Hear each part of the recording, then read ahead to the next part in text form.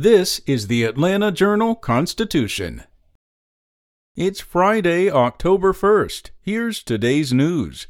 Georgia officials said Thursday that the state will follow new federal guidance on coronavirus booster vaccinations for high-risk people amid mixed messages about who can receive an extra shot.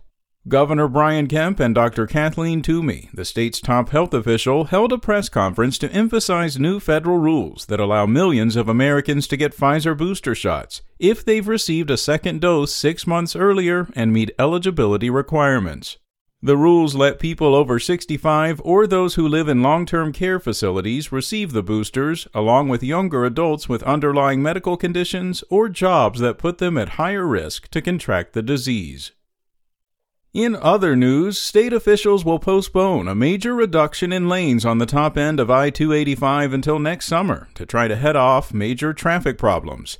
The Georgia Department of Transportation planned to reduce the perimeter from 5 lanes to 3 lanes in each direction, beginning this weekend, as work continues on a new I-285 interchange at Georgia 400. It will also delay the completion of the project until the end of 2022, dragging out construction on one of the nation's busiest stretches of highway for several more months. Meanwhile, Fulton County is running an election for its life in this November's race for Atlanta mayor. If the county stumbles, Georgia's government might take over. Fulton will try to prove itself after its 2020 elections were scarred by slow results, long lines, lost absentee ballot requests, and constant criticism from Republican President Donald Trump and his supporters.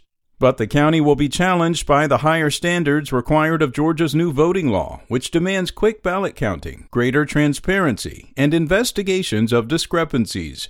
Failure comes with potential consequences, including the replacement of Fulton's majority Democratic Elections Board with an appointee by Republicans. And residents of Paulding County who sued to prevent airline flights at their local airport have reached a settlement in which the county agrees not to commercialize the airport for 25 years. The move concludes a years-long legal battle that has roiled county politics since 2013, when New York developer Propeller Investments announced a plan to expand the Paulding Northwest Atlanta Airport and bring in airline service. County Attorney Jason Phillips said the deal settles, quote, a matter that's been going on for a considerable amount of time in Paulding County. That's all for today. Check back each weekday morning for more from the Atlanta Journal-Constitution or go to ajc.com. Have a great day.